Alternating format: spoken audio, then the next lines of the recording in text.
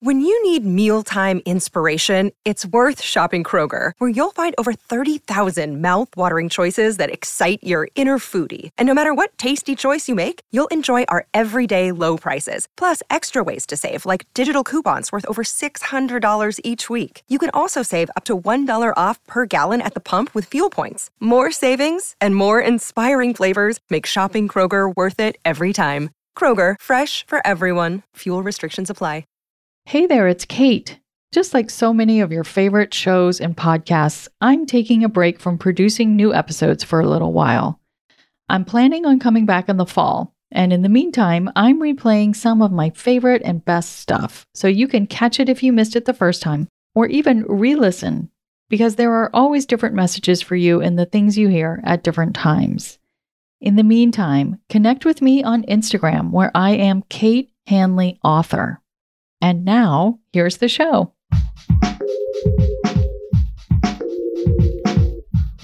What if you could become a better person, not by working harder, but by taking one small step a day? And not because you're a bad person now, but because there's something inside you that's ready for more. How to Be a Better Person gives you one tiny step a day you can take to be the person you want to be. My mission? To help you live your best life. Hi, and welcome to How to Be a Better Person. I'm Kate, your host and author of the book How to Be a Better Person. This week on the podcast is all about ways to shift your thoughts about money, because it is a topic that has a lot of emotions and judgments and fears piled on top of it. So let's try and cut through some of that noise so that we can be better stewards of money and have more money, and thus have a greater ability to spread money around in ways that make the world a better place. Today's big idea is that how you spend your money reflects your priorities. So does how you spend your time, but that's mostly a subject for a different episode. If you want to see what matters to you, look at your bank and credit card statements. In other words, check the receipts. I mean, it's easy to say, oh, I really support charities, and then you go and add up your donations at the end of the year, and you're like, really? That's all I gave? This may have just happened to me.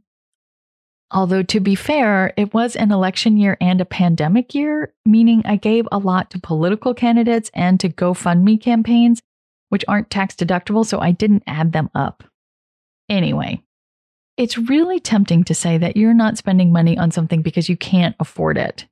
Thinking about spending as a reflection of your priorities helps you reframe this idea. More on this after a quick break from our sponsor. Welcome back. Let's say there's something that you're not buying because it feels out of reach in some way. If you tell yourself or someone else that you can't afford it or you're too broke, you're basically putting energy into this idea that you don't have enough money. When the truth is, where there's a want, there's a way. If your loved one rushed in the door bleeding because they had just had a bad fall, you wouldn't say, oh, we can't afford to go to the emergency room. You would go and figure out the bills later. Now, healthcare is exorbitant in this country, and it is definitely possible to not be able to cover your medical bills. But this is a hypothetical example to show that if something is important enough to you, you figure it out. If you are clear about what truly matters to you, you can really surprise yourself by what you're able to achieve at different levels of income. Just a note that I'm not saying you can totally think your way past systemic challenges like poverty or racism or sexism, but having your head clear about money certainly helps you find your way through.